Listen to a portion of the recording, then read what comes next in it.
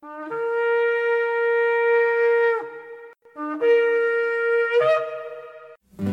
I've had enough of this world and its pleasures. I will arise and go forth to the house of my God. I will arise and go forth to the house of my Father. I will arise and go forth to the house of my God. House of my God.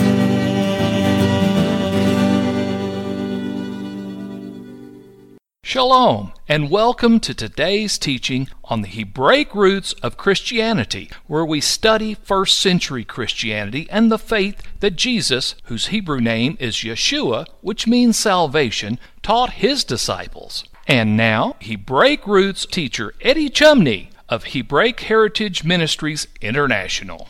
Shalom. I'm Eddie Chumney of Hebraic Heritage Ministries, and we welcome you to today's teaching on the subject, Exposing the Kingdom of Darkness. This is part 10 of the series.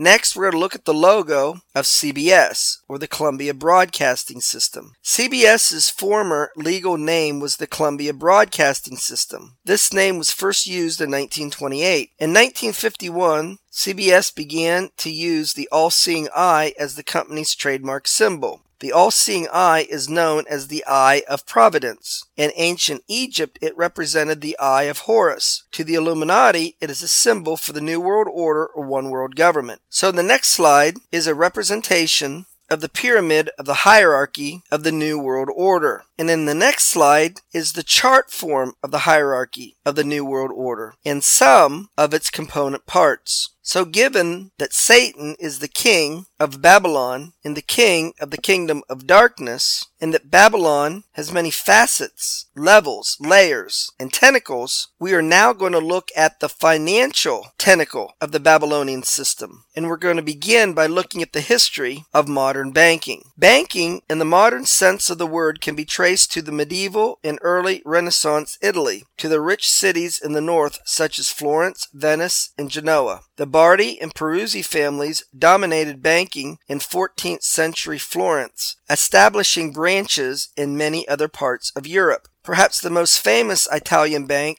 was the Medici Bank, established by Giovanni Medici in 1397. Originally, the charging of interest known as usury was banned by Christian churches in Europe. The original banks were merchant banks, which were first invented in the Middle Ages by Italian grain merchants. As the Lombardy merchants and bankers grew in stature based on the strength of the Lombard Plains cereal crops, many displaced Jews fleeing Spanish persecution were attracted to the trade. They brought with them ancient practices from the Middle and Far East Silk routes. Originally intended for the finance of long trading journeys, these methods were applied to finance the production and trading of grain. The Jews were forbidden to hold land in Italy, so they entered the great trading piazzas and halls of Lombardy alongside the local traders and set up their benches to trade in crops. Banking offices were usually located near centers of trade, and in the late 17th century, the largest centers for commerce were the ports of Amsterdam, London, and Hamburg. The Berenberg Bank in Italy was established in 1590. The Bank of Amsterdam was founded in 1609. The Bank of England was established in 1694, and it became the first privately owned central bank in the world. Court Jews were Jewish bankers or businessmen who lent money and handled the finances of some of the Christian European noble houses, primarily in the 17th and 18th centuries. Examples of what would later be called court Jews emerged when local rulers used services of Jewish bankers for short-term loans. One of the most notable families engaged in this activity was the Rothschild family, that created a banking empire that had branches all over Europe. The Rothschild family, known as the House of Rothschild, or more simply as the Rothschilds, is a European dynasty of German Jewish origin that established European banking and finance houses starting in the late 18th century. Mayer Amschel Rothschild, who lived from 1744 to 1812, was raised in Frankfurt's Jewish ghetto. His original name was Mayer Amschel Bauer. Bauer is a German name that means peasant or farmer. He adopted the surname of Rothschild, taking that name from a sign with a red shield that hung over the door to his business establishment. He was the son of Amschel Moses Bauer, born in 1710, who was a money changer. Court Jews handled money for European royalty and nobility. During that era, Jews were legally required to live in small communities that were separate from Christians. They were also not allowed to leave their villages at night, on Sundays, or on Christian holidays. He won the patronage of Crown Prince Wilhelm of Hesse, gaining the title of court factor in 1769. As a pioneer of international finance, Mayer developed a finance house and spread his empire by installing each of his 5 sons as his agents in the 5 major financial centers of Europe. The eldest, Amschel Mayer Rothschild, set up his operations in Frankfurt, Solomon Mayer Rothschild in Vienna, Nathan Mayer Rothschild in London, Kalman Mayer Rothschild in Naples,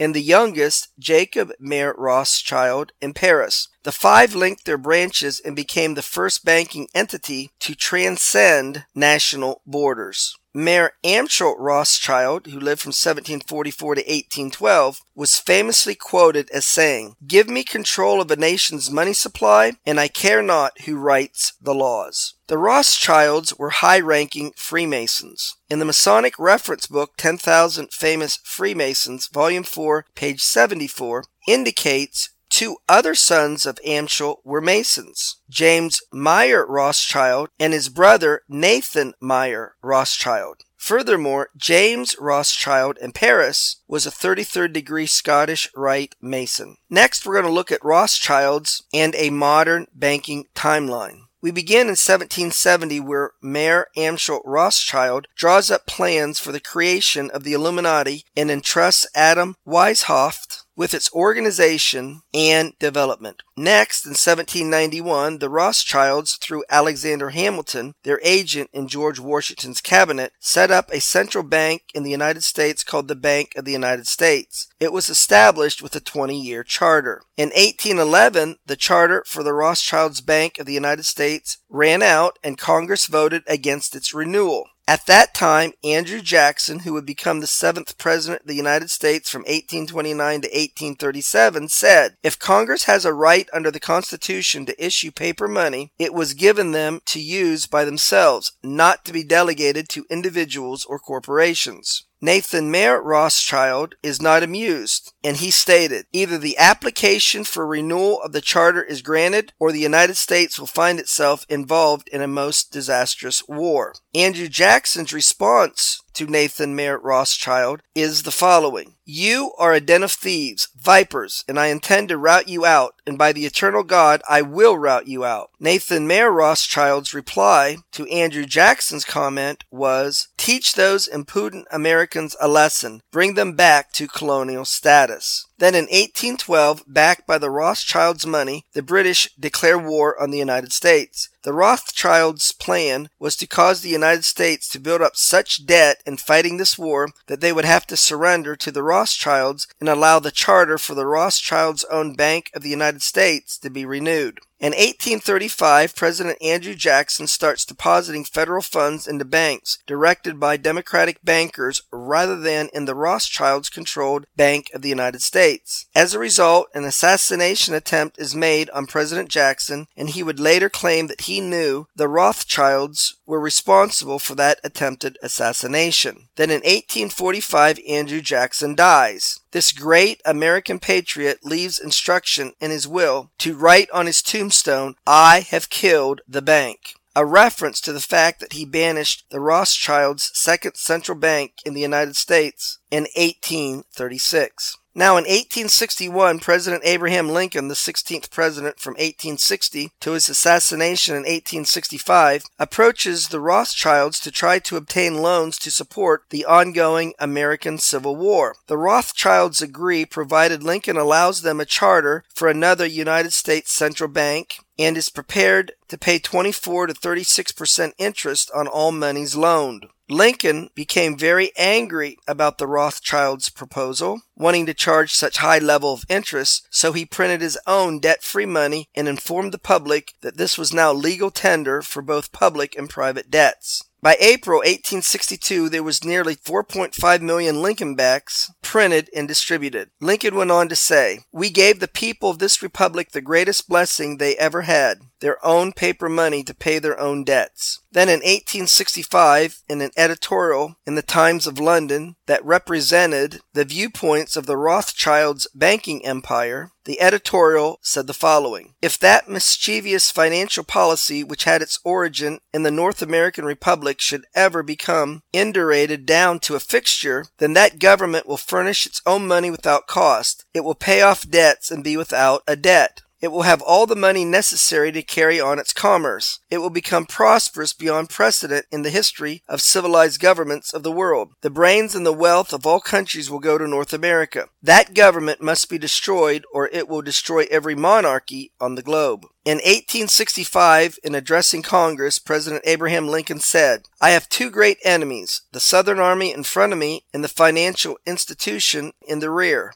Of the two, the one in the rear is my greatest foe." Later that year, President Lincoln is assassinated. Then in 1881, President James Garfield said, "Whoever controls the volume of money in our country is absolute master of all industry and commerce. And when you realize that the entire system is very easily controlled one way or another by a few powerful men at the top, you will not have to be told how periods of inflation and depression originate." Next, we're going to discuss the background which led to the creation of the Federal Reserve Act in 1913, which established a private central bank in the United States. The Panic of 1907, also known as the 1907 Bankers' Panic, was a financial crisis that took place in the United States over a 3-week period starting in mid-October, when the New York Stock Exchange fell almost 50% from its peak the previous year. Panic occurred as this was during a time of economic recession, and there were numerous runs on banks and trust companies. The 1907 panic eventually spread throughout the nation when many state and local banks and businesses entered bankruptcy. Primary causes of the run included a retraction of market liquidity by a number of New York City banks and a loss of confidence among depositors. In the aftermath of the Panic of 1907, Republican Senator Nelson Aldrich, father-in-law of John D. Rockefeller Jr., put forth a plan through the National Monetary Commission to establish a central banking system that would issue currency and provide oversight and loans to the nation's banks, which led to the creation of the Federal Reserve Act of 1913. So who was Senator Nelson Aldrich? Nelson Aldrich lived from 1841 to 1915, and he was a prominent American politician and leader of the Republican Party in the United States Senate, where he served from 1881 to 1911. By the 1890s, he was one of the big four key Republicans who largely controlled the major decisions of the Senate. His daughter, Abigail, married John D. Rockefeller Jr. Her sons included Nelson Rockefeller, Winthrop Rockefeller, and banker David Rockefeller. Aldrich worked with several key bankers and economists to design a plan in 1911 for an American central bank. This work included a trip to Jekyll Island in 1910 to have a meeting which resulted in draft legislation which originally was called the Aldrich Plan, which ultimately got negotiated and modified and led to the 1913 Federal Reserve Act signed by President Woodrow Wilson. The bankers and economists that Aldrich worked with included Paul Warburg, who is regarded as the father of the Federal Reserve, he himself being part of the Jekyll Island meeting in 1910, who was an agent of the Rothschilds in the United States and partner of the banking house Kuhn, Loeb and Company, and later became director of the Council on Foreign Relations from 1921 to 1932. Abram Andrew, an Assistant Secretary of the Treasury, Frank Vanderlip, President of the Rockefeller-owned New York National City Bank, and Henry Davison of J.P. Morgan and Company were also part of the 1910 Jekyll Island Group that helped to draft legislation which ultimately became the 1913 Federal Reserve Act. Senator Nelson Aldrich was very active in Freemasonry, where he first became a member in 1866. He belonged to the Royal Arch Chapter in the Cavalry Commandery of Knights Templars in Providence, Rhode Island. He was treasurer of the Grand Lodge of Rhode Island. So the Panic of 1907 led to the Federal Reserve Act of 1913. The Federal Reserve Act was passed by the 63rd United States Congress and signed into law by President Woodrow Wilson on December the 23rd, 1913. The Federal Reserve Act created the Federal Reserve System, consisting of 12 regional Federal Reserve banks jointly responsible for managing the country's money supply, making loans, and providing oversight to banks and serving as a lender of last resort. To lead the Federal Reserve System, the Act established the Federal Reserve Board of Governors, members of which are appointed by the President. The Federal Reserve Act created a national currency. With the passing of the Federal Reserve Act, Congress required that all nationally chartered banks become members of the Federal Reserve System. Regarding the significance of the passing of the Federal Reserve Act of 1913, Senator Nelson Aldrich said, "Before passage of the 1913 Federal Reserve Act, the New York bankers could only dominate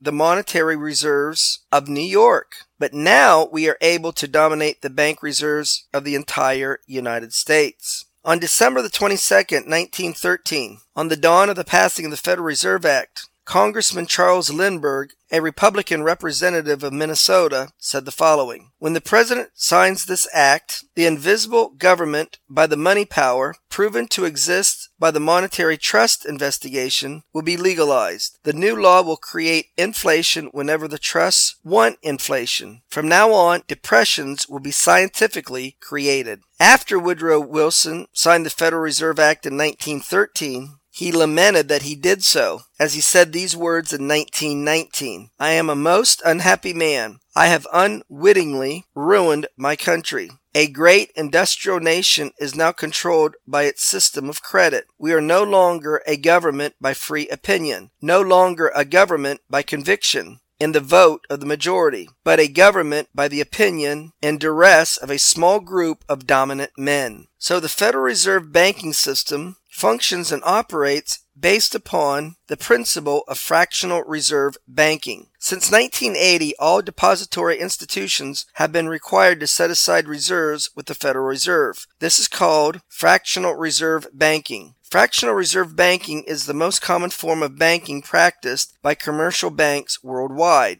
It involves banks accepting deposits from customers and making loans to borrowers while holding in reserve an amount equal to only a fraction of the bank's deposit liabilities. Bank reserves are held as cash in the bank or as balances in the bank's account at the central bank. The minimum amount that banks are required to hold in liquid assets is determined by the country's central bank and is called the reserve requirement. Banks working on the expectation that only a proportion of depositors will seek to withdraw funds at the same time keep only a fraction of their liabilities as reserves. Thus, they can experience an unexpected bank run when depositors wish to withdraw more funds than the reserves held by the bank. In that event, the country's central bank may act as lender of last resort to provide banks with funds to cover the short-term shortfall. Therefore, from these things, we can see that there is a financial elite, and the financial elite have a pyramid by which they operate and conduct their business.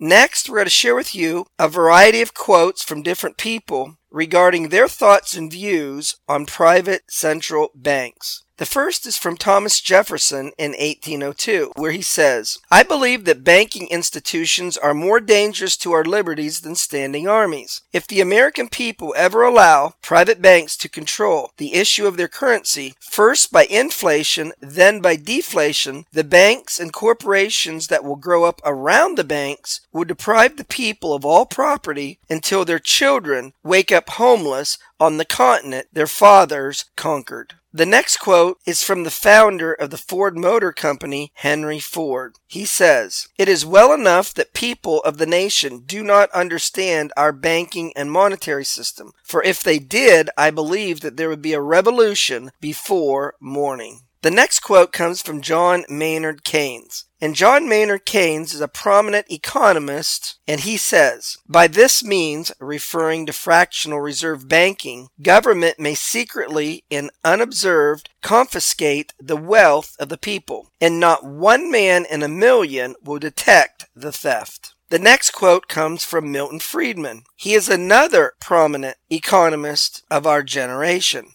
And he says, "The Federal Reserve, the privately owned U.S. central bank, definitely caused the Great Depression by contracting the amount of currency in circulation by 1/3 from 1929 to 1933. So now in the next chart, let's see what Milton Friedman was referring to. Because in this chart, we can see the money supply from the years 1900 to 1942. And from looking at this chart, we can see that beginning from the end of 1929 to 1933, the money supply in the United States contracted. And according to Milton Friedman, it contracted by 1/3. It was in the years 1932 and 1933 when we had the lowest point of the contraction of the money supply is when we had the highest rate of unemployment during the Great Depression. As one point in the Great Depression, unemployment reached nearly 25%. So it was not only Milton Friedman who identified that the Federal Reserve's contracting of the money supply caused the Great Depression, but in 1932, Louis McFadden moved to induce charges against the Federal Reserve Board, blaming them for causing the crash and fueling the Depression